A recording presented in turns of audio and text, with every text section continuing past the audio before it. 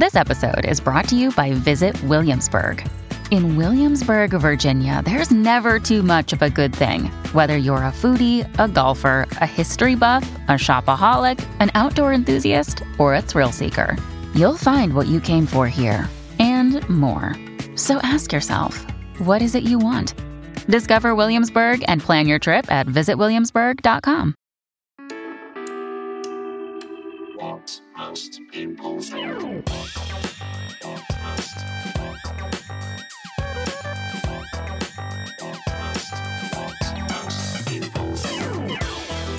Hello and welcome to episode 176 of What Most People Think. And it's cold, isn't it? It's cold, isn't it? Have you ever thought, you know when people say those weird rhetorical things to you, have you ever thought of just being a spoiler and going, nah, that really piss them off, wouldn't it? It's cold, isn't it? Nah, not really. This time of year is about right, you know, it's not cold. Well, hasn't December come around quick? No, it hasn't. It has. Aren't young people rude today? No, they're not actually. There are a lot of things. They aren't rude. If anything, they're too fucking nice, you know. That's why I always get uncomfortable whenever they serve you food and they go, enjoy. What do you mean, enjoy? What have you put in my food? But anyway, welcome to What Most People Think. If this is the first time you're listening or you're just getting into the podcast, it is a weekly topical comedy / interview. So it takes a lot of forms, right? So thank you for the people that stick with this ever-changing format. And we explore the socio-political areas which are left underserved, shall we say, by the rest of comedy. Not that it's an echo chamber. We have people from across the spectrum. Last week we had Catherine Ryan on, and this week we've got John Holmes. Well, I think John might be a lefty actually, but he's one of these, you know, these mad fucking lefties that is happy to talk to people from all sides of the fence. And John's got an incredible career to talk about, coming at things from a different part of the industry. You know, he started off doing, you know, he made radio his goal. He didn't come out from stand-up originally. And he's been involved in some interesting stuff, some controversies. You're going to want to hear about him getting the biggest fine in commercial radio ever. And he's also involved in creating comedy on the radio, which is trying to get different voices in it. And he speaks in a fascinating and funny way about the issues of class and diversity in comedy. Just a great bloke to listen to. Really enjoyed the chat. Before I chat with him, and also I've got to talk about the rail strikes and whether the RMT, are they slowly losing the room, are they? Because I've had a lot of support the RMT, so I'm going to quickly do that before we get into the chat with John. We've got a couple of things to catch up on. David Domain is back. He's fine. He's Domain talking points. He's sent them all through to me. And going back to the Catherine Ryan episode, and David picks up on a point that Kath made. She was talking about the hypocrisy of Justin Trudeau. And she mentioned that Canada exports a lot of asbestos. And it turns out this is true. I mean, Canada has been a major exporter of chrysotile or white asbestos. It was the world's fourth biggest exporter behind Russia, Kazakhstan and Brazil. There you go. There's three nations that have got zero fucks to give, hey? Russia, Kazakhstan and Brazil. But they're all buying petrol off each other. Canada ships about 150,000 tonnes a year to developing countries such as India, Indonesia and the Philippines, where little or no protection exists for workers of exposed populations. So there you go. That's classic Trudeau, isn't it? That's exactly what you'd expect from a geezer like Justin Trudeau. We say people kind, guys. We say people kind. And then the moment the camera's off, send that fucking asbestos to those fucking pork. We've got new Patreons. We've got a new board member, Ian Spammon. I mean, I don't know what I can add to that name, Ian. I'm sure. Is that a code name? Spammon the Gammon? Is it? Oh my God, is that what they call you at work? If you're in your 50s and you work in a place where there are any young people, Ian, I can guarantee you that they will call you Spammon the Gammon. Ian Spam Javelin. That's one of the greatest euphemisms for penis I've ever heard. And so, Ian, you're a board member. So just a reminder to board members, I got in contact. Check your messages because I got in contact for your extra special board member gig, and I think it is a good one. So check those and get back to me with the information. I will start dispatching this secret gift at the secret board member level as early as next week, I think. And if you're not a board member right now. You can just go into your account, edit up your pledge to 20 quid or above, and I'll get in contact with you too. And remember, there are plenty of benefits as well at VIP level. And Richard Norris, thank you for signing up, Richard. You appear to have had to sign up about 8 times. I don't know why Patreon is just killing me, because I got eight emails saying that you signed up. Either that, or there is 8 Richard Norrises. 8 Richard Norrises out there. I mean, Richard Norris, I hope that you're like a cool guy, Richard, because Richard Norris, if I had to imagine Richard Norris's name, Richard's going to be a bit like that. Yeah, we're just, hi, Richard Norris on the Zoom here. Just got a couple of questions, guys. Yeah, I know we're running a bit over time. Richard Norris would be the guy that would ask the supplementary question, wouldn't he, in any other business? Yeah, I've just had 1 or 2 issues with the vending machine here at Crawley branch. And we did actually flag this with building and systems admin, but it has been a while. I don't know, Richard. Send me a photo of yourself, Richard. I'd love it if your reality exceeded the prospect of your name. Let's do a quick thank you and a fuck you before we talk about the ongoing issues with the RMT strikes. A thank you. I did a corporate last week, a corporate gig for Glowtel Telecom with my friend Scott, who I've worked with before, and it was a lovely gig. There were such nice people. They were about 50% international audience. I don't know, maybe 40%, and it was a really interesting challenge. You know, the gig went well, but just trying to go through your head and think, what are the cultural references here? There was one point where I started a routine about chip pan fires, and I just thought, well, this is a fucking. Why are they going to give a shit about chip pan fires, Jeff? Maybe that was like a very British thing. So if in doubt, what I've learned in comedy, just pick a bloke in the front row, right? Especially either a very old bloke or a very young bloke. A very young bloke's good looking bloke. He's got his life in front of him, the prick. He's going to be shagging for the next 10 years of his life. Just give him shit. He could take it. He's young, you know, if he's old and he's still in a job, you know, he's retiring soon. He doesn't give a shit. So I'd like to thank everyone that turned up to that gig, and I hope you had a great night. The fuck you is to, somewhat randomly, is to communism. Yeah, I've decided I don't like it, guys. I don't like it. I mean, the thing is, I've been listening to this podcast called The Dictators. Very good, right? So instead of going through the history of like a country, it takes the dictator as the lead person, and you get to find out about how these regimes came into being and what made the people that led them tick. And I know that a lot of the anxiety that we have politically is always about the rise of the far right, and we should always be what's the fucking word, vigilant about that. But you look at like the most murderous, repressive dictators, so many of them are communists, right? If you look at your Pol Pots, why are you pluralising them, Jeff? I don't know. That's what they do in sport. Your Stalins, Lenin, Corbyn, anyone that ends in. They start from the point of view, right? This is the problem with the left, isn't it? Because you go far off the spectrum, like socialism, you know, fine. But there's this tipping point, isn't there? We're going to liberate the people. Oh, how are you going to do that? Everyone's going to have enough rice. Oh, we've already got rice. What do you mean? Why? We should have more stuff. Don't just try and give everyone the same amount of sort of mediocre, low-level shit. I want more rice. I don't want fuck rice. I want nicer stuff than rice. No, everyone can have the same rice. We're sick of all these. It just seems to emerge, doesn't it, from the politics of envy, doesn't it? That's the main thing. Is they see rich people and go, "This is bullshit. We're going to take that wealth." We'll know how to redistribute that. And what? So everyone's going to be a bit richer? No, everyone's going to have the same. Everyone's going to be poor. Great, awesome. I think that's the problem, isn't it, with communism generally? Is most people go, well, I'd rather be poor with the prospect of being rich than just everyone being poor forever at a stable level of poverty. You know. Oh, by the way, you're going to be poor, but you're not going to be destitute. Oh, awesome. Yeah, sell that to the people. And Pol Pot as well was the worst one. I mean, at least with like Lenin and Stalin, they sort of had a plan, and you know, like if you leave out the millions of people that they murdered, which conveniently a lot of sort of historical discourse does, they sort of were flexible and they moved. I mean, Pol Pot's one was just such a sort of nihilistic sort of. We're going to go from year zero, and they just fucking killed all the doctors and. They just kept finding new groups in society to demonise. the fucking, in the end, who was it? The peasants. The peasants who had more rice than they needed. They became these fucking flash pricks with slightly more rice when they need. Nah. State's taking control of that, mate. You've been creaming off the fat for too long. You got too much rice. Do you know what I mean? Basically, the goal of a lot of communism seems to be to make everyone live like, you know that bit in I'm a Celebrity where they're just existing on rice and beans. That seems to be the goal of a lot of communism. So I suppose listen to this series, which I highly recommend. It's just a reminder that the left, it's cuddly up to a point, isn't it? It's cuddly, we're just doing nice things. But when it trips over, man, by God, does it come murderous and repressive very quickly.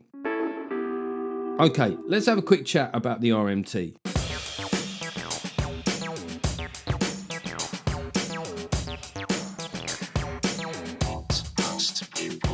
Right, so we've had a year of rail strikes, haven't we? Have we? Is it summer of last year? I don't know. Anyway, we've had a while. We had quite a few rail strikes, and it's unusual in a way that it's had quite, compared to most strikes, that it's had quite broad public support. You know, people have emphatised. We've all had a sort of squeeze on our living standards, and the RMT are saying, "I want more money," and we're going, "Yeah, everyone should have more money." You know, even though if everyone got like double-digit pay rises at this point, it would actually fan inflation. So whatever pay rises did come, certainly a percentage of that would start to be eaten up. But we sort of understood, you know, the principle. There was an atmosphere of support, and the RMT did well in early knock-ins, certainly against the government. They've come across well. The problem the government have had is that they've had a sort of ever-changing carousel of leaders. So the government ministers have been a bit like the sugar babes, haven't they? The lineup has been changing. Meanwhile, the RMT have been offering up one person, Mick Lynch, who's been, you know, who people seem to respond to very well because he's together. He seems quite calm, doesn't seem quite as angry as other union leaders. You know, Mick, you know, not like it doesn't seem like a sort of a Guy Ritchie villain like Eddie Dempsey. Eddie Dempsey comes on. Eddie Dempsey's like, I said to him, I couldn't and I wouldn't accept that order. Do you know what I mean? Whereas Mick Lynch comes on, he's a bit, well, you know, he just seems like, you know, a bloke that your dad would drink with, Mick Lynch. And consequently, the usual playbook for the right-wing press hasn't worked, right? They normally just call them union barons, you know, they sort of like do a thing. You know that weird thing where their face moulds from one person to the other, so it goes from Mick Lynch to Scargill. But it hasn't worked with Mick Lynch because he seems reasonable and grown up, and he does the rounds with some interviewers. They all try to sort of land blows on him, and he bodies them. Have you seen this on social media? Mick Lynch just bodied Piers Morgan. You go, well, he made some good points. A lot of destroyed, lacerated, eviscerated. A lot of it just comes down to somebody just making some good points, right? He bodied them. So he sort of wins these early rounds, and then the RMT strike, and they strike again, and we start to realise that the strikes aren't just the day or two that they're happening on. They often affect the day before and the day after. So, you know, they can be up to like 4 days of either no travel or disruption. And meanwhile, you know, your average commuter is frequently spending hours delayed, or so they decide to drive, and then some fucking prick called India, you know, glues her face to the M3. And you know, maybe it starts to change a little bit because it's just really aggravating when you're spending your time just trying to get where you need to be to do what you need to do on a simple level, right? I just need to get to work. I just need to pick my kids up. I just need to go to a doctor's appointment. And so this public support that originally kind of egged them on a little bit, it starts to wane a bit. And you never trust the public to keep a certain point of view. They're selfish pricks, right? I mean, just bear in mind that even at this point on YouGov polling, 20% of people still think that nightclubs should be shut permanently, right? Still, just because of COVID, 20% of people just think nightclubs should be shut forever. And you know, like people start to reassess things the longer it goes on. Train drivers earn well. You know, that's always been a problem for the RMTs. We are aware that for the job that they do, that it's a good wage, but there are other people.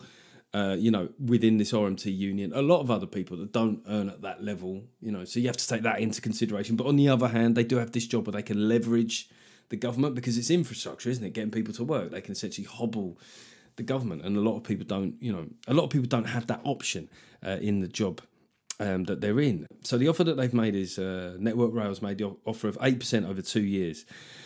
and the RMT come out, and as well as sort of striking twice in the run up to Christmas, so the Christmas party season, they've got kind of fucked that up the arse.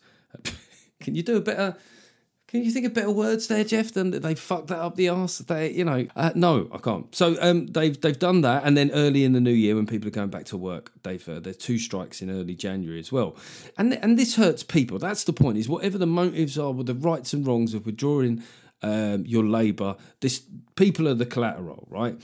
And then, so they don't like this new pay offer, and they announce one which starts on Christmas Eve. And I know that it doesn't start till 6 p.m, and of course there wouldn't be train travel for the next couple of days. But just symbolically, I think that is the moment of overreach. I think it's a poor move. It's a poor move because it starts to move public opinion. Because it's almost like we don't give a fuck. That's the message that they care. They've always come out and said, we're obviously sorry for any inconvenience caused. But this sends out a message that they're not. And the problem is for the strikers, so for the people who are on the picket lines, they would have had a lot of support from the people. Because in a way, I guess, as people were angry with the Conservative government, anyone that was going up against them, they were sort of, you fucking too right, mate. Like van drivers going past, go on home, too fucking, tell Boris to fuck up. I mean, it all gets, in the same way that the independence movement is sort of linked in with, the Scottish independence movement have linked in with a sort of anti-Tory fuck Boris thing. So was the strikes. And then, those people that have been buoyed up by the support, like, I think we should strike some more, but the public are loving it. They can't get enough of our strikes. Then it changes, doesn't it? It gets a bit colder.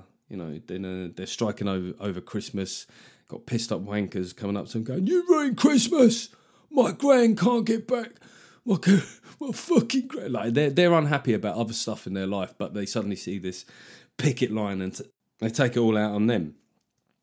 And so I think it was a bad move, right? I think it's a bad move symbolically. And people say, well, why should they give a shit about symbolic stuff? Well, they did with the Queen, didn't they?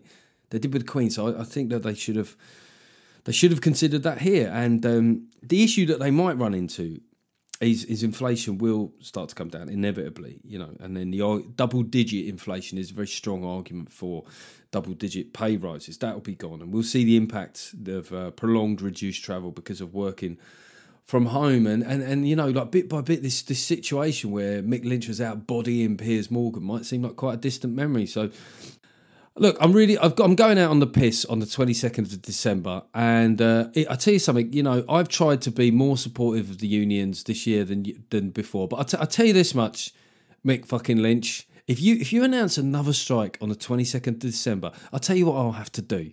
I'll have to get an Uber home from London because I am not missing a piss up for anything. What most people think. Okay, let's get into the chat with John Holmes here. As you'll hear at the beginning, I was recording this on Monday morning, and it took me a while to get my arse in gear.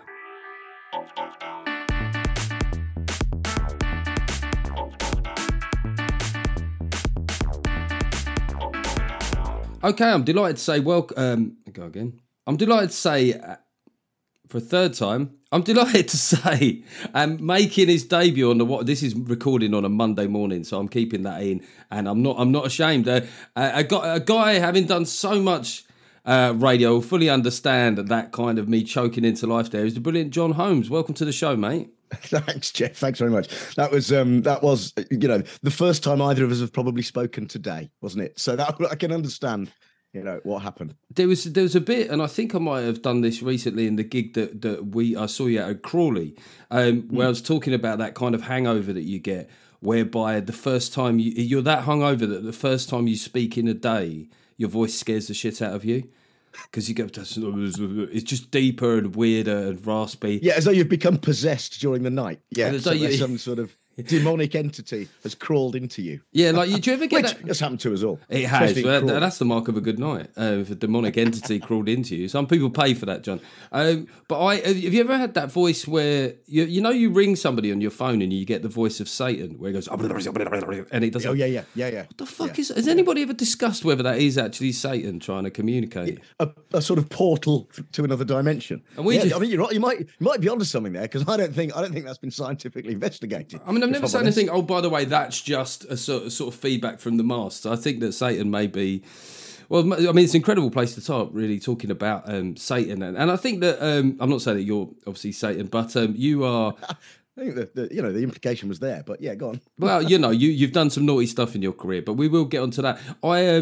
I think for that phrase, a great voice for radio. It used to be used like as a sort of like an insult about how people look. But I can remember the first time I heard you on a radio, I just thought I want to listen to what this bloke's saying because of how he sounds, right? And how early were you sort of aware of that when you were in the industry? Did people actually talk about just your voice and how it comes across? Because we often overlook the simple sort of dynamics of what makes something work, don't we?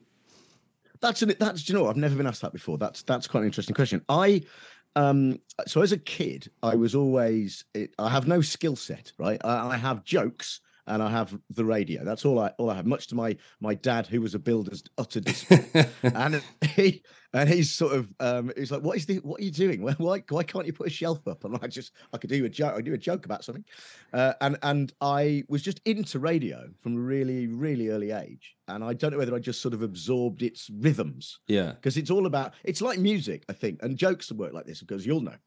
It's sort of musical, isn't it? Because rhythms and how words structure together and how they form and how sentences form. And if the rhythm to a joke isn't right, it won't work. Even if the words are the same, the rhythm has to be there. And it's all part of that. And I don't understand it, but I'm totally fascinated by it. And the voice thing, I mean, I've never really thought, because I'll listen to people on the radio and go, oh, that's a good voice. They've got an amazing voice. So I wouldn't, I worked hard to bash the Midlands out of myself. Which sounds like a euphemism for growing up, doesn't it? and then the Peaky Blinders came along. It made it cool. It was like sort of Burberry getting its second life, wasn't it? That something that was once kind of roundly mocked will eventually become fashionable. But it's certainly been one of those accents that people are quite open about mocking, really. They are, yeah, and it's always been. When I first moved down, so I grew up in Nuneaton, right in the West Midlands. And while it's not quite Birmingham, there's a sort of Birmingham edge to that accent in Nuneaton, right? So my folks are still there, and they still sort of have it. And I went down to uni in the south, and it just dropped away because I was surrounded by southern scum. Yes. So it just sort of fell off naturally. But there are certain words that I catch myself saying that hark straight back to the very heart of that accent. So one of them is basically, if I'm not concentrating, I'll be talking and I'll go, well, the thing is, and I'll give you an example because the window cleaner's just turned up and he's doing my window here. So I might say, the window cleaner's turned up. And basically, and it would just slip. Actually, like that. Normally. He's doing the windows really well after it. It's great. But it turns out it's the only accent I can do at all. I mean, I cannot do accents apart from that one. That's interesting because your voice sounds quite like sort of malleable. It's got that resonance and that tone that tends to work well, for radio. And you when I was looking at your CV and stuff, you've done so many like different jobs in and around radio. But of course, I'm going to be drawn to the time you got fined a record amount of money. That's right. For an on-air stunt. I mean, you called to talk about that? Was it? Absolutely, yeah. 75 grand. Well, it's worse, Jeff, right? Because the fine was £150,000. Right. And we should probably explain what it was for, because people who may not know are probably just going. We've definitely got their attention, I'd imagine, with that sort of money. Yeah, and it remains the largest ever fine. I love the pride with the way you said that there. I do. I didn't even get a certificate from Ofcom. Didn't even get one. It's disappointing. And what it was, I was doing. So it was 22 years ago. Yeah. Okay? But still now it follows me around and renders me mildly unemployable. So back in 2000. Back in 2000, I was doing late nights on then Virgin Radio. Mm-hmm. And I had a regular, I only did it for 6 months till it all came crashing down. But I had a regular slot on a Friday and it was called Swearing Hangman for the under 12s, right? And the idea was that you got kids under 12 would ring in at midnight, so on midnight on a Friday night. Yeah. And their parents would wake them up and get them to play. So their parents were helping them play the game. Right. Okay. So it was fully parental consented. PG. There was no, It was exactly that. It was a PG certificate. But the more sort of confident I got with the game because it was funny, the more sweary it got as we went along until it just transgressed the line by kicking it out of the way and stepping over it in a spectacular fashion. So I remember it well. 9-year-old Katie, she was called, and her parents were helping her. Yeah. And I asked her about a day at school.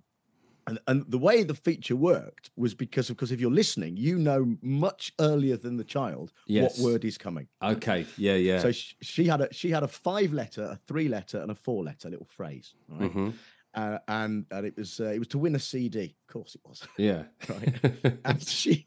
And so she was going, okay, so right, here we go. Let's play Swearing Hangman for the under 12s. Go. So well, is there a cert in it? Yeah, there is. It's the first letter of the first word, Katie. That's great. Good start. Okay, is there a T? Is there a T? And I went, yeah, it's the first and third letter of the middle 3-letter word. And you can hear a parent sort of going, asking me if there's a P in it. Is there a P in it? Yeah, it's the fourth letter of the first word. Anyway, she spelt this out, and what she spelt out was the phrase soapy tit wank. Soapy tit, incredible. Right? Yeah, right. So, and it turns out that you can't do that on the radio and then I just said to her when she said, is it soapy tit wank? And her parents go, soapy tit wank, say that. Yeah. Right? And I just said, yes, it is, Kate, you've won a CD. Shout it as loud as you can. And she just went, soapy tit wank. And I went, here's Deacon Blue. And that's the clincher. That's the topper for me. Here's Deacon Blue. And at that moment, I could hear Ofcom's phone ringing off the hook. And then £175,000 was mooted for taste and decency.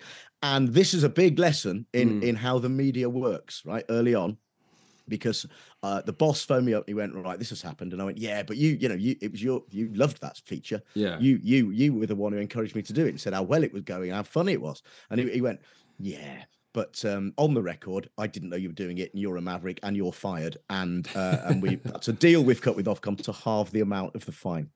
Oh, so wow. I was sold down the river by management. Well, it's interesting, isn't it? Because you think about the time that happened in around 2000, and if you think about shows in and around, I don't know if it was happening exactly then, but like the 11 o'clock show and like The Office, there was still that subversive streak in kind of British comedy generally, and I don't know if that came to a grinding halt with Saxgate when everyone shit the bed a bit, but so you were part of a wider culture there of things like that happening. You think even like with the Radio 1 Breakfast show with Chris Moyles, there was a slightly laddie, there was a sort of bravado and kind of banter element to that. And if you look now, and he's a great broadcaster, but Greg James almost epitomises the opposite of that, isn't he? He's a nice guy, you could trust it, he's never going to do that stuff. I mean, he's never going to do that. No, he is never going to do that. But I'm going to say here and now, there is no way that Greg James will indulge in any kind of soapy tit wank at any level. No.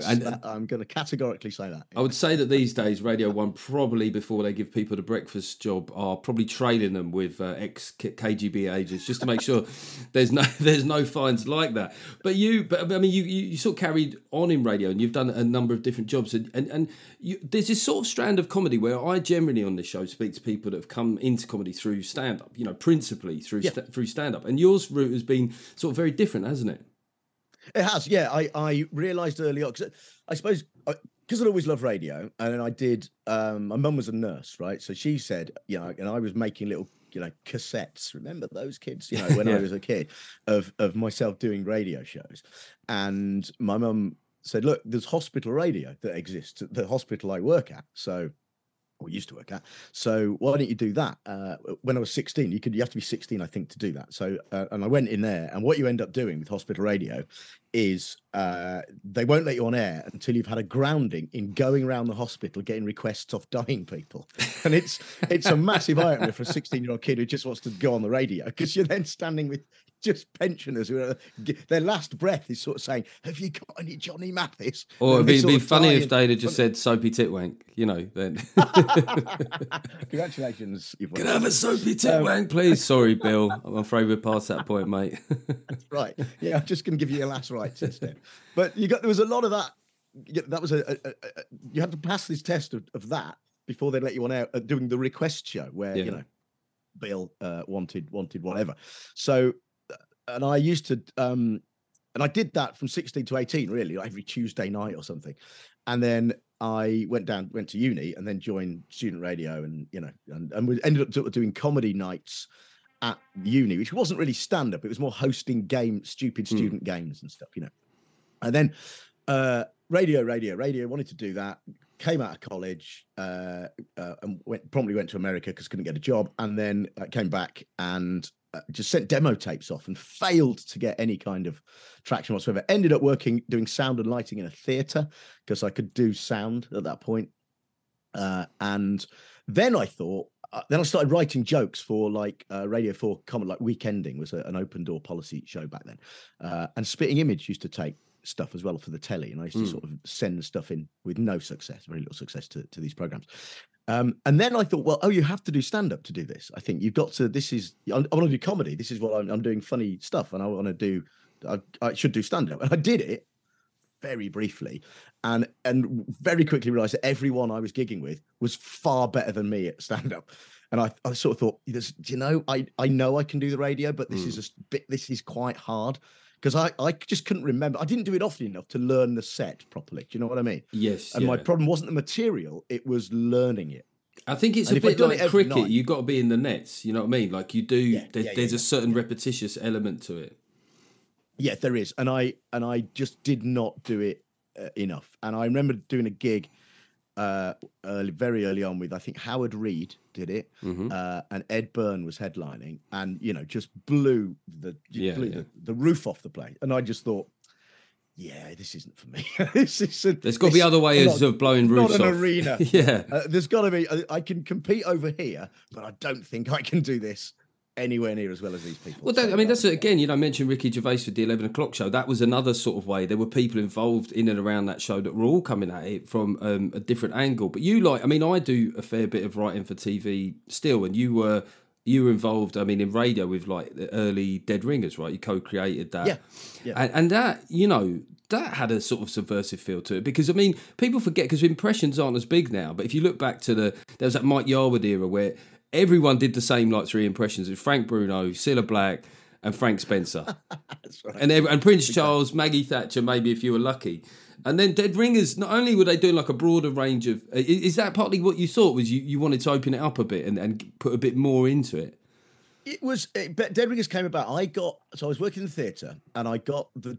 And at that point, I'd had a little bit of success with... I had a Radio 4 thing where I'd made a demo cassette of a sketch show, and I'd gone around and put it on loads of producers' desks, and so that got serious. Well, it was for Radio 1. It was made for Radio 1, and then Radio 1 changed. It was back when like Lee and Herring were doing Radio 1 and that kind of stuff, late 90s, I suppose. And then Radio 1 changed, got rid of all the old guard, and that's when they started to bring in, Chris Evans and that era. But they dropped all the comedy, so my series never aired on Radio 1, and instead Radio 4 sort of took pity on it and broadcast it. But it was a Radio 1 show, so again, reputation had preceded me, and it was a case of it got the most complaints that I think Radio 4 had ever had, because it was a Radio 1 program, and they just put it on Radio 4. Insane. But anyway, and from that, just cutting a few bits of it out, because it took a while, I got the job as in-house writer for BBC Comedy, which still exists now. It's a year's contract, but what it means is you can sort of leave your day job and be in an office in Broadcasting House for a bit, and your job is to come up with program ideas and write for existing shows. And a producer called Bill Dare, who was sort of quite a legend, he'd done Spitting Image and stuff, stuck his head around the door, I remember, one day, and just went, "Oh look, I've got an idea for an impressions show, Spitting Image on the radio. I've got Alistair McGowan and John Coleshaw. Think of something."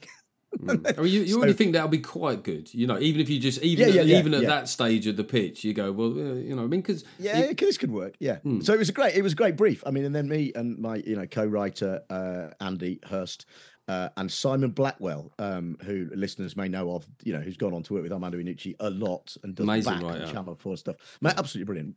And he was around as well. So it was me, him, and Andy, I think, wrote the pilot.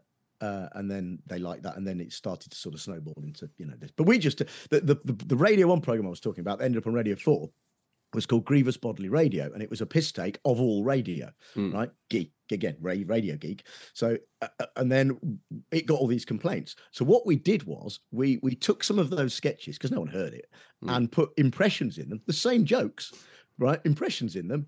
And that was the pilot of Dead Ringers. And everyone loved it. And you go, you were complaining about this a year ago, but not anymore. You know. Yeah, it's all right when Trevor McDonald says it. Exactly. For some reason. I mean, that was what I mean. When you think about impressions, you go, of course, radio. You know, because as we saw, Dead Ringers went on to become a very successful TV show. But the production values for that, because you sort of got to get the same sets. You've got for it to work on television. It's got to almost look as good. I did a show. Oh my god, I've never mentioned this on the podcast before. But there was Gina Yashere did a thing called Gina's Laughing Gear on CBBC about 15 years ago, and one of them was called Spoof, which was an impression show. Like it was kind of junior Dead Ringers, and the listeners are going to love this. If you YouTube hard enough, and I'm not going to make it easy, you will find an image of me dressed as Harry Potter in a Harry Potter sketch. And I would say that I look like a fat John Lennon is what I look like. I don't know why. They gave me the little glasses and stuff. I did not look like Harry Potter. But one thing I remember from that is that they were big sketches. Like it was a huge production. And I guess you can justify that when shows are getting like 3 to 4 million. But now, if you were to pitch something impressions-based for telly, it would have to be, so we're filming it in people's houses. Yeah. Well, they're just doing one with deepfake. I think I read something, the ITV are doing the first deepfake impression show or something, which sounds tremendously expensive. But I'll be interested to see, how that comes out, because that's quite an interesting idea, I think. One of the big things that I wanted to discuss in this chat with you, because of the breadth of things that you've worked on, is the health of comedy on TV and radio. Because it sort of strikes me that it's really fucking hard at the moment. You know, like we're in a world where I always come back to my behaviour, because I think I'm a very average bloke. So if I want to laugh, what do? You know, I go probably on TikTok. TikTok makes me laugh a lot. There's a lot of young working class types, quite blunt humour on it. I might watch some of the stand-up special on YouTube or Netflix, you know. And I love like terrestrial television and radio, but it's very much not my first port of call for humour. And that's a challenge, isn't it, at the moment? I sort of know what you mean. I wonder whether that's just I don't know whether I've turned into my dad, you know, and I'm sort of staring at new comedy, if you like, and going, what is it? Well, this isn't for me. And that's fine though, isn't it? Because I don't think the things I was watching were for him either. But just in terms of the audience that things are getting on terrestrial, if you look at like, what would be seen as like a good sitcom now, if it did 600,000. Oh yeah. That would be seen as very good business. You know, a topical show doing like a million. You know, I mean, it just seems like it's harder to cut through, because it's just an environment now where there's so many other places to get your comedy. And I suppose my sort of not thesis, and this does tie into what happened with you on the Now Show. You were part of Now Show during what a lot of people call its kind of golden era with Steve Hugh, yourself, Mitch Ben, and it was a very stable lineup, it was a very good lineup. And look, it wasn't the most diverse lineup in the world, and it certainly wasn't. And then you were just honest about the reason you were given for, the fact that you're no longer associated with the show, which was a producer got in touch or BBC bosses. Yeah, exactly that. Yeah, and I was just sort of told that they were going to recast the Now Show, for diversity reasons, right? And you go, well, okay, that's fine. And I didn't I just tweeted that, because I didn't think, and I literally just went. And the reason I did it was for a joke. So it's the same reason that Jeremy Clarkson got fired for punching a producer, right? Yeah. And it was the same week. So I tweeted, "I've just been let go from the Now Show, or whatever," and I didn't even punch a producer. So it was just a little joke. Yeah. And then, of course, because of that, it snowballed into the mail doorstepping my family. I mean, it was an insane couple of weeks. So the story quickly becomes, he was fired for being white or something like that, right? Which wasn't my story. No. Or anything. I hadn't said that. I hadn't said anything close to it. And all of a sudden that becomes I think we all know how the newspapers work, they twist it into whatever. And it was the Mail who ran with it first. It was the Mail on Sunday. It was the front page of the Mail on Sunday, right? I remember I was yeah. BBC That's the most coverage a radio show has ever got, I reckon. It absolutely is. Yeah. It didn't even make the cover of the Radio Times, and that's got the word radio in it. But yeah, it was the front page. I remember I was away at a friend's wedding. And it started, and I got my phone, it was just ringing on Saturday evening. And I was like, what's all these missed calls on a Saturday evening? And it was my agent, and it was this, that, and the other, going, right, you need to know that this is now happening. What? And I was going, no, what? I'm at a wedding. I'm drunk at a wedding. Leave me alone. And anyway, the next morning, I, sort of wandered down the newsagents because I thought I've got to get a copy of this. And I walked in, and it's such a surreal thing to see yourself on the front of a national paper like that, and your photo and all this. And the worst bit about it, well, there were two terrible bits. One was it wasn't the Mail were sort of fairly, they would just be out to do some BBC bashing because that's their agenda, right? But the worst one, surprise, was the Guardian, who literally I know, can you believe it? Who just said, this guy, this racist, privileged guy, just whinging moaning online about, and I'm like, and all they done was copy the Mail story, which wasn't true either.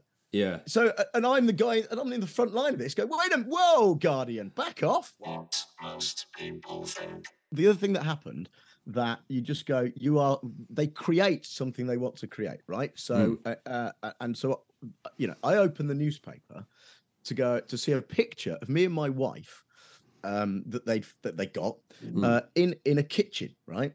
Now, the kitchen was the biggest kitchen you could imagine, right? It was high-end Smeg everything, right? With oak this and tables of that, and ornate this and that and the other. And they've just gone, John and his wife, relaxing at home or some shit, right? That isn't our home. What they'd done, some years before, I had written a travel piece about a house in the Cotswolds and whether or not it was child friendly. We took our two children to this, and the house belonged to I think it was the bass player of Coldplay's wife, and she rented it out.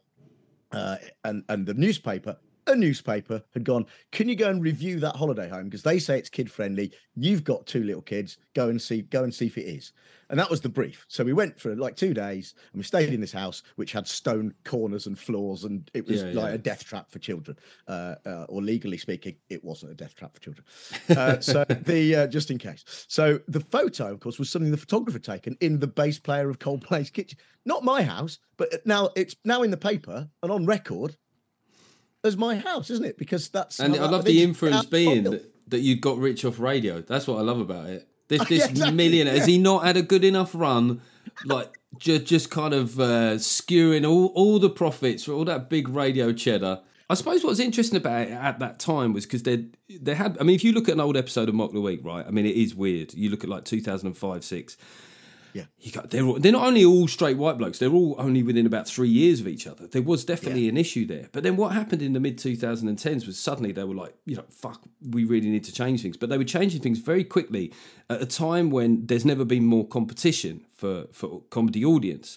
And I sometimes feel sorry for terrestrial comedy that look, they should have addressed it earlier and done it on a gradual process. I don't know why it took so long in some ways, but that was the problem, wasn't it? Is because, when you change like the kind of composition of panel shows and stuff like that, you inevitably have to bring in less experienced people because that's how you get your experience.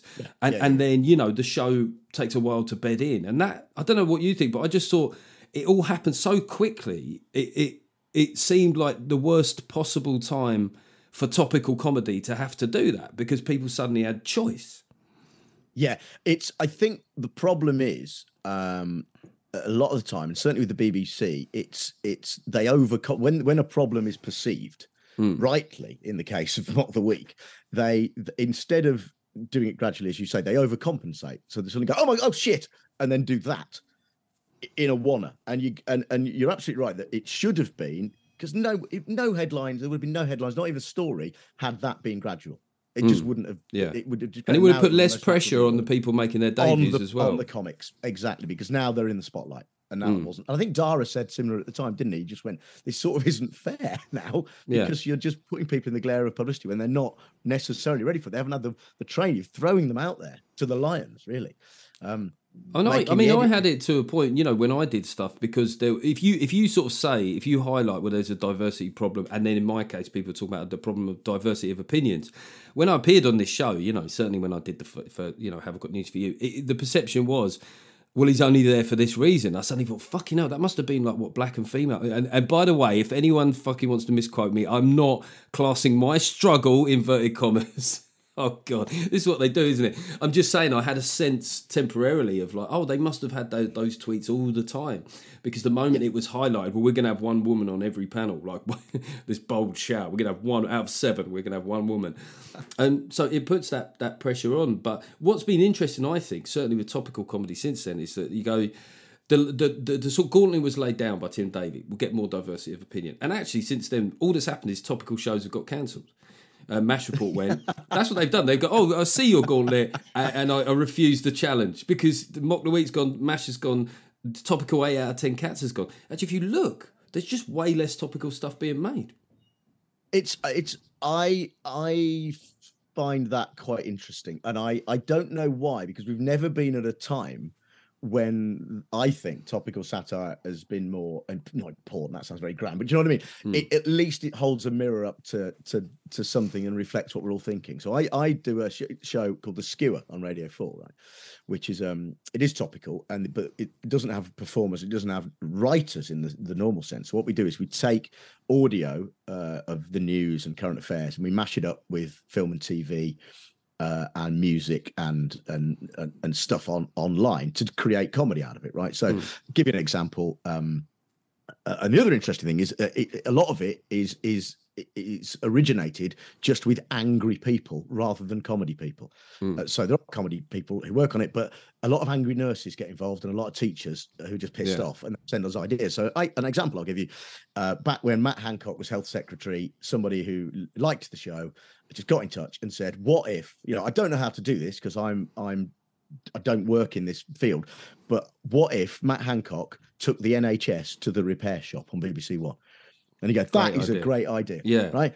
So we made that because it happened that someone on the repair shop was called Matt. So that it tied in. Then we put Matt Hancock's interviews into the repair shop, and you've got the NHS there. And so it's all that sort of stuff. Right. Yeah. So and what it does is just it's like a venting mechanism for listeners and contributors alike. And it's an open door policy, so anyone can get involved. But in terms of I think that's necessary, right? And I thought when Spinning Image came back, it didn't. I don't know. It was missing the bite, I think.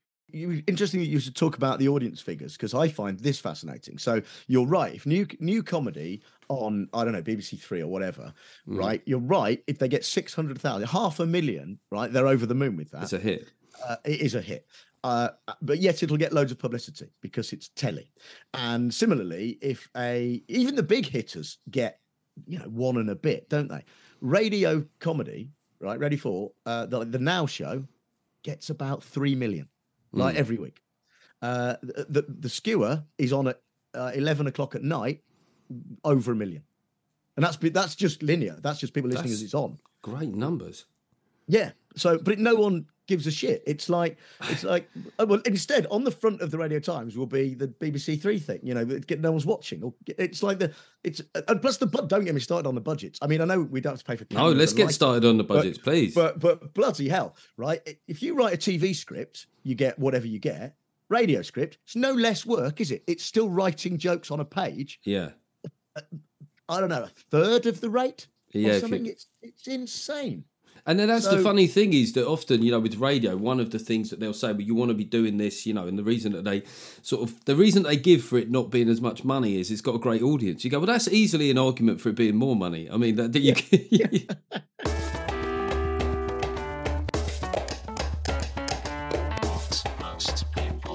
Okay, just interrupting the chat there with John. I hope you're enjoying it. And I hope you're enjoying the sound of an ad-free podcast here. Very rare, beautiful thing. You see them in the wild sometimes, right? It's like a fucking rare beast. No adverts. You don't suddenly, I'm not going to suddenly start talking to you about some home cooking thing that I'm getting. If it was me, though, some of my friends that are celebrities, like they get the top range home cooking stuff like Gusto and fucking Box Fresh. If it was me, I don't know what, like if I was to get an advertising thing, it'd be like Weatherspoons cooked from home. Like whatever frozen stuff that they have and then they just fucking fry in the kitchens. New Weatherspoons. I'm Jeff Norcott, and if you're like me, you love Weatherspoons food. And I sometimes think, I can't make it to a Weatherspoons. What if I could cook it from home? Well, with new Weatherspoons from home Weatherspoons, home spoons, home spooning, like homeschooling. I can have all the great Wetherspoons menu at home. This week, I had ale pie and weird creamy salty mash. And tomorrow for breakfast, I'm going to be doing a really minging looking fry up. So, home spoons. So you don't have any of that. Holmes. By the way, Wetherspoons, if you even dare fucking try and roll that out giving me a piece of love on the advertising or the IP, I want the intellectual property for Home Spoons. So yeah, the way that that's achieved is by the Patreon, keeping it weekly and ad free. If you see, there's I haven't missed a week since early 2020. So thank you very much to all the patrons for keeping it that way. We got a couple of new ones to say hello to. Danny Peters, you absolute fucking lad. Danny Peters. Is Danny Peters coming? It's Danny Peters. Do you remember that time Danny Peters got chucked out of Oceania for getting his cock out? Oh my God. Look, I'm not approving of getting your cock out. But everyone had a mate back in the 90s that did it. Everyone had just he's got his cock out. No one be a bloke with a large cock. The thing with a bloke with large penises is that I guess it's a bit like having a superpower and they just don't get to tell anybody that often. So every once in a while, they'll just get it out. And, often it will be, I don't think women ever really want to see that in public, but it'll sometimes get a round of applause off the men. Chris James. Why did Chris James? You just sound like a DJ on Absolute Radio. Chris James. I'm thinking of Greg James. Of course, I'm thinking of Greg James. Chris James. You're one of those greedy guys. I'm just going to have as many first names as possible. Have you got a middle name? You got a middle name as well? Chris James, Phil. I wonder what's some most first names that anybody's ever had as part of just their normal name. Email in whatmostpeoplethinkuk@gmail.com. And just a reminder, so the board members are getting their special gift. The VIP members, when I do the January online show, you'll get guaranteed front row access to watch that online if you so wish. And I'll be announcing the date for that in due course. There are many people that have got their codes for the Jeff Norcott and Friends gigs coming up next year. And I can announce that I will be doing a work in progress tour in the spring next year. So you'll get early access for that. I don't know why I slowed down like that. Let's get back to the chat with John Holmes. I mean, it's weird because we've both discussed this thing about being straight white blokes and not wanting to seem like you're moaning, but it's a simple reality of comedy, is it not? That almost everybody that works in the industry holds a relatively similar worldview, right? That's not whinging. That is kind of, maybe writers are a bit different actually, but like TV comedy, I would work on stuff either as a writer or in front of the screen, and I would say that quite often I was within a production staff of about 30 people. I was certainly the only Tory there that would admit it, and same with being a Leave voter. And so, because it's just inevitable that creates a kind of groupthink, right? I think it is. I think it's getting better. And again, we've touched on this. My thing has always been the class thing, because working class, mum a nurse, dad a builder, grow up first person to go to university in my family, all that stuff. And that's before I stopped playing the card of going, and I was adopted, at 4 weeks old, and because I'm making a documentary about adoption at the moment, because I don't, this is a slight aside, but in the sort of late 60s, early 70s, when I was born, we were still taken off our mums because they were single. And they were it's a scandal, really. They were forced to give birth without any painkillers to teach them a lesson. And this is as recent as 1976. Yeah. Right. And it's utterly insane. So, and I was a doctor. I'm, recently sort of been going through my journey, as I believe I have to say, and just trying to find out kind of what happened and all of that. But the class thing's so important, and 40% of this country are working class, right? And you talk about representation in the media. Now I was talking to Marcus Ryder about this. He's the guy who's the head of the Lenny Henry Centre for Media Diversity, right? And he was talking about representation of black people on screen and behind screen, and what the figures are and everything else. Quite interesting, because I think I'll get these figures wrong, won't I? But it's something like 3% of people of colour in this country, but there's now late teen, some representation in the media as well. But working class people, right? 40% of the country. How many working class people do you know who are on the telly? presenting stuff. Well, it's you. It's but more so in production, as I found, it's like because you could actually, you can change the numbers on the screen relatively quickly. If you only have two hosts and one of them comes from a working class background, you've already done 50%. But if you've got 30 people working on that production, that's the you people will never see that diversity. And I remember like doing these meetings and stuff. But what I sort of realised after a while was that if you had like a cause that people wanted to champion, right? Class was one that everyone was like, no, this is a thing. But if you think of a cab off the rank, right? It was never going to be the first cab off the rank. That's what I realised. Because if you get like your Metropolitan Liberal, they're just, what's going to make them feel good? It's not going to be getting like a 19-year-old panel beater from Wigan called Wayne a job as a runner at Zeppotron, is it? No. They will all admit Wayne. But that's the point. That's what it should be. And it is. I think I hope that it will be the next big issue that people start fighting for, because you go talk about the Centre for Media Diversity. Well, you're not talking about that side of it. You've got to start thinking about getting the panel beater into Zeppotron, and how does that work? I remember one of the early writers' meetings I went to for a show, just when I was kind of really first in industry. And again, it was a room full of writers, and they were probably back then, 20 odd years ago, all straight white men, right?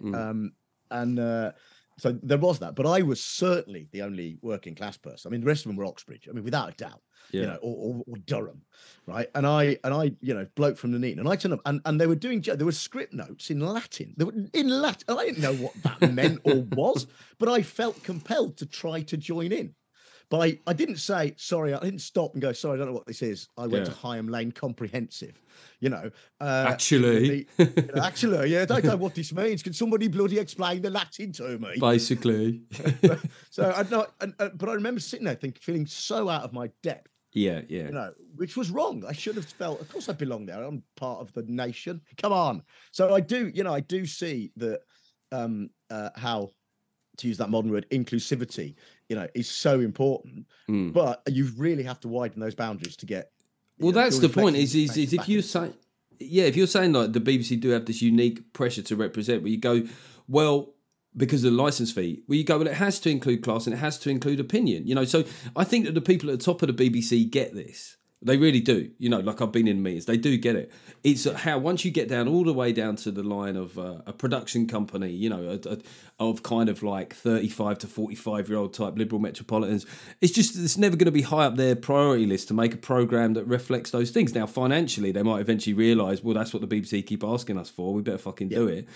But that's just not what gets them out of bed, maybe creatively in the morning. And I suppose when we talk about our panel beater Wayne from Wigan 19, Wayne maybe is the guy that they've always felt a bit scared of on the train station. You know what I mean? Like standing on a platform. Maybe Wayne shouted something at him out of a van.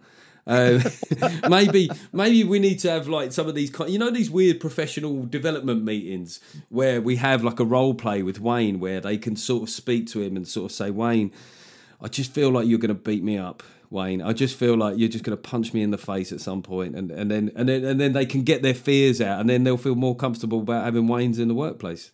Yeah, I think if you get your Wayne in a workplace, it's only going to improve things, because Wayne is going to bring a point of view that your company doesn't have, and that's only going to make it stronger. And that's diversity. That's how it works. That's what it's genuine diversity, because you're getting all opinions and all walks of life.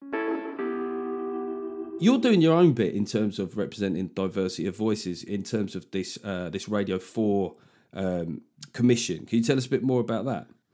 Yeah, you're talking about Unsafe Space, right? So, so we did a pilot. And again, as part of that diversity push, when Tim Davies said we should have more of it, I went to Radio 4 and I said, right, you don't have diversity of thought, right? You've got most of your comedy programs, broadly, as I say, there are pockets with yourself and Simon on the Simon Evans on the news quiz and everything else, but what you don't really have is working class people in a program so much. You don't have anything that goes against the grain, that sort of has those opinions that aren't fashionable amongst those metropolitan elite, the dissenting voices against the received narrative, shall we say? Yeah, the liberal orthodoxy. Yeah, so I said, we should do a program like that, and I said, but it's Radio 4, so it will be grown up. What we'll do is we'll have some stand-ups that you wouldn't normally have, right? That wouldn't come near Radio 4, and in fact, who you wouldn't even invite on the Now Show probably. But let's have a show with these people on. But we'll also get debate in there and chat, and the sort of people who do. We'll invite the people who scream at each other on Twitter and put them in a room. A pub, perhaps, to be convivial, where they can talk about these things rather than just 140 characters.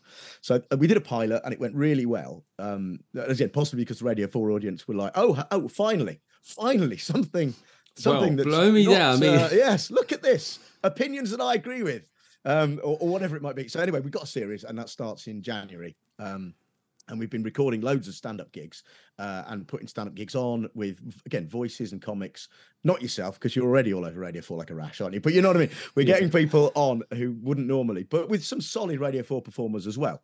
Simon Evans is doing, right, but Simon's not doing stand-ups. He's writing an essay column and doing an essay for us each week, intercut with interviews with people who have a right to reply against his essay, if you sort of mean. So, and Andrew Doyle is doing stuff for us. He's going to interview. So he's interviewing Owen Jones, who are two people who are often. Finally, the Doyle Jones thing. Well, that's box office, isn't it? There's a lot of people that will want to.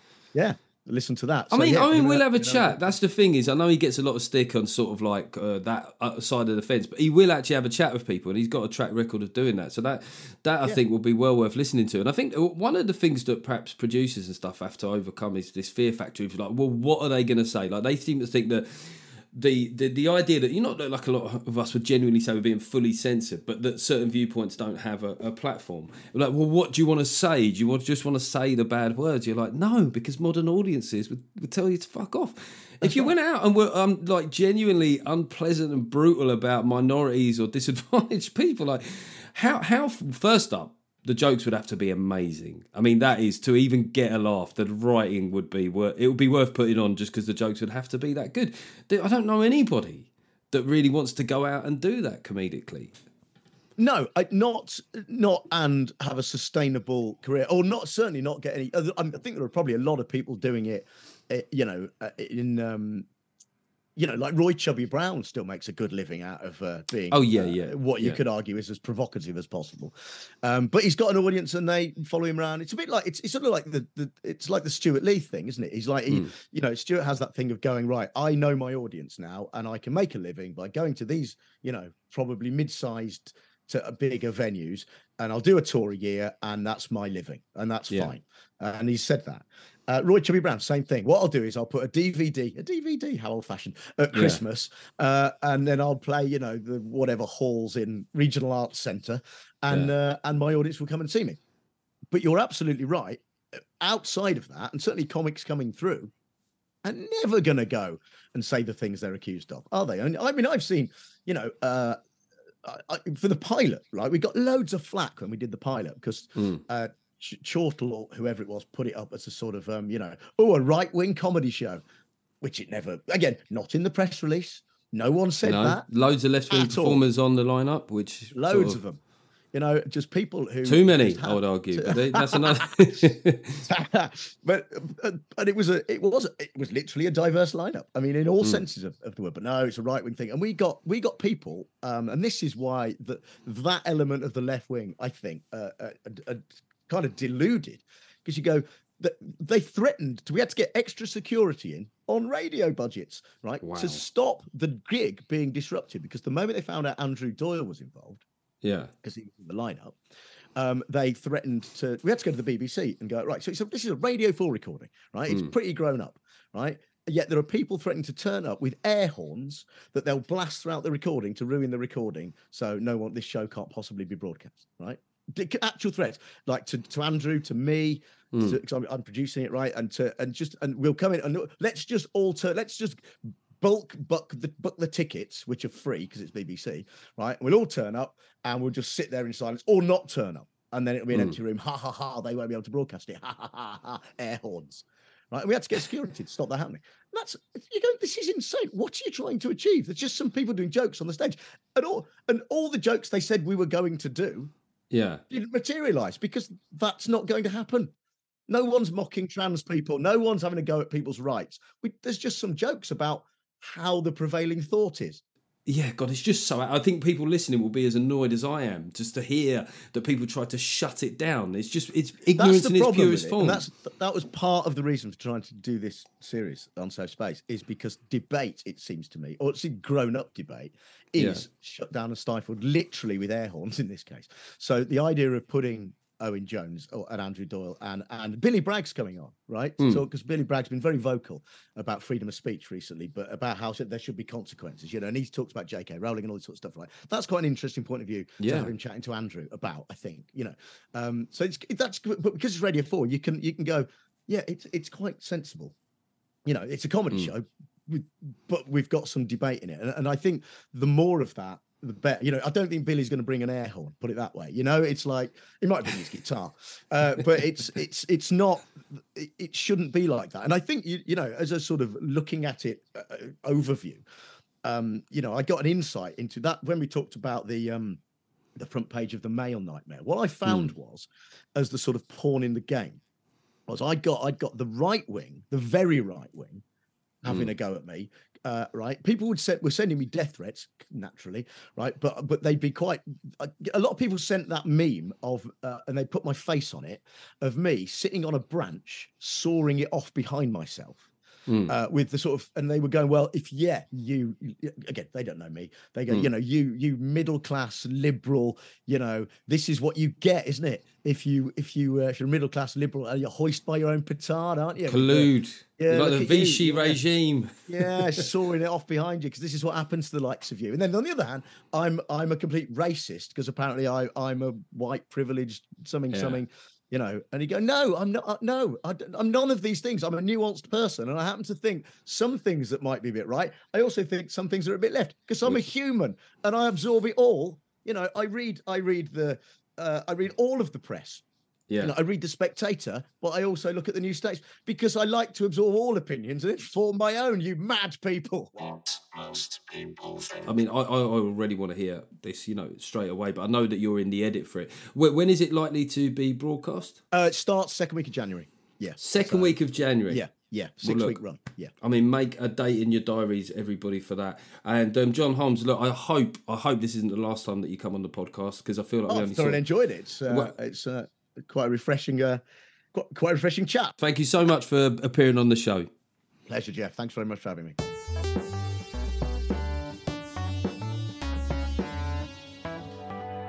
Okay, so that was the chat with John Holmes there, and there was just so much in there. It's so interesting to speak to somebody in comedy that is coming at it from a different angle. So do check out all this stuff. Check out his Radio 4 show, and also keep your eyes peeled for Unsafe Space, which is coming out on Radio 4 early in the new year. Just a few reviews here before we go. If you could leave them 5 stars, please, on iTunes or wherever you get your podcast from. It does matter. I found out recently that when people decide whether or not to go on shows, they look at how many reviews they've had as a sign of whether or not it's a well listened to show. I'm currently on 1,400, which, as I say, is probably less than 10% of the people that listen. So if you haven't reviewed, you just got even just 5 stars, one word, like it. Now I realise that I'm going to get loads of those, and it will look like I've paid some fucking bot at a bot farm in Bangladesh to do it. But yeah, just some short, pithy review. That would be awesome. So the review here is, I've got to read this one in a Yam Yams accent. This one says, best podcast and advert free. Been listening to the podcast from the beginning. I always remember thinking, yeah, right, Jeff, advert free, ain't going to happen. But how wrong I was. Thanks to his loyal supporters and board members. Jeff says it as it is, and look forward to listening each week with the joy of not hearing fake chat about how he loves a craft beer and saving a third on rail fares. I hear what you're saying there. Are you saying, mate, Mark, that some people that advertise cheap rail fares on their podcasts only ever sit in first class? Fucking very dare you. How very dare you. Celebrities are all exactly what they seem to be. This is from Paul K. Paul K sounds like a bit of a cockney. Loving it. Genius at work. I was late to the podcast after having a super chuckle at him. Oh, in Solihull. I read this one last week. So we've had one new review since last week. I reckon we can do better than that. If we get it up to like, I don't know, it's 1,400 reviews now. If we can get it up in a few months to 2,000, who knows what fucking guests I could get on here. But enjoy the rest of your week or weekend. And just remember, if someone says, isn't it cold? Just go, no. Even if you're even if you're standing there, like properly bobble hat on, fucking mittens, gloves, scarf, just go, no. Just stare them in the face. Isn't it cold? No. See you next week.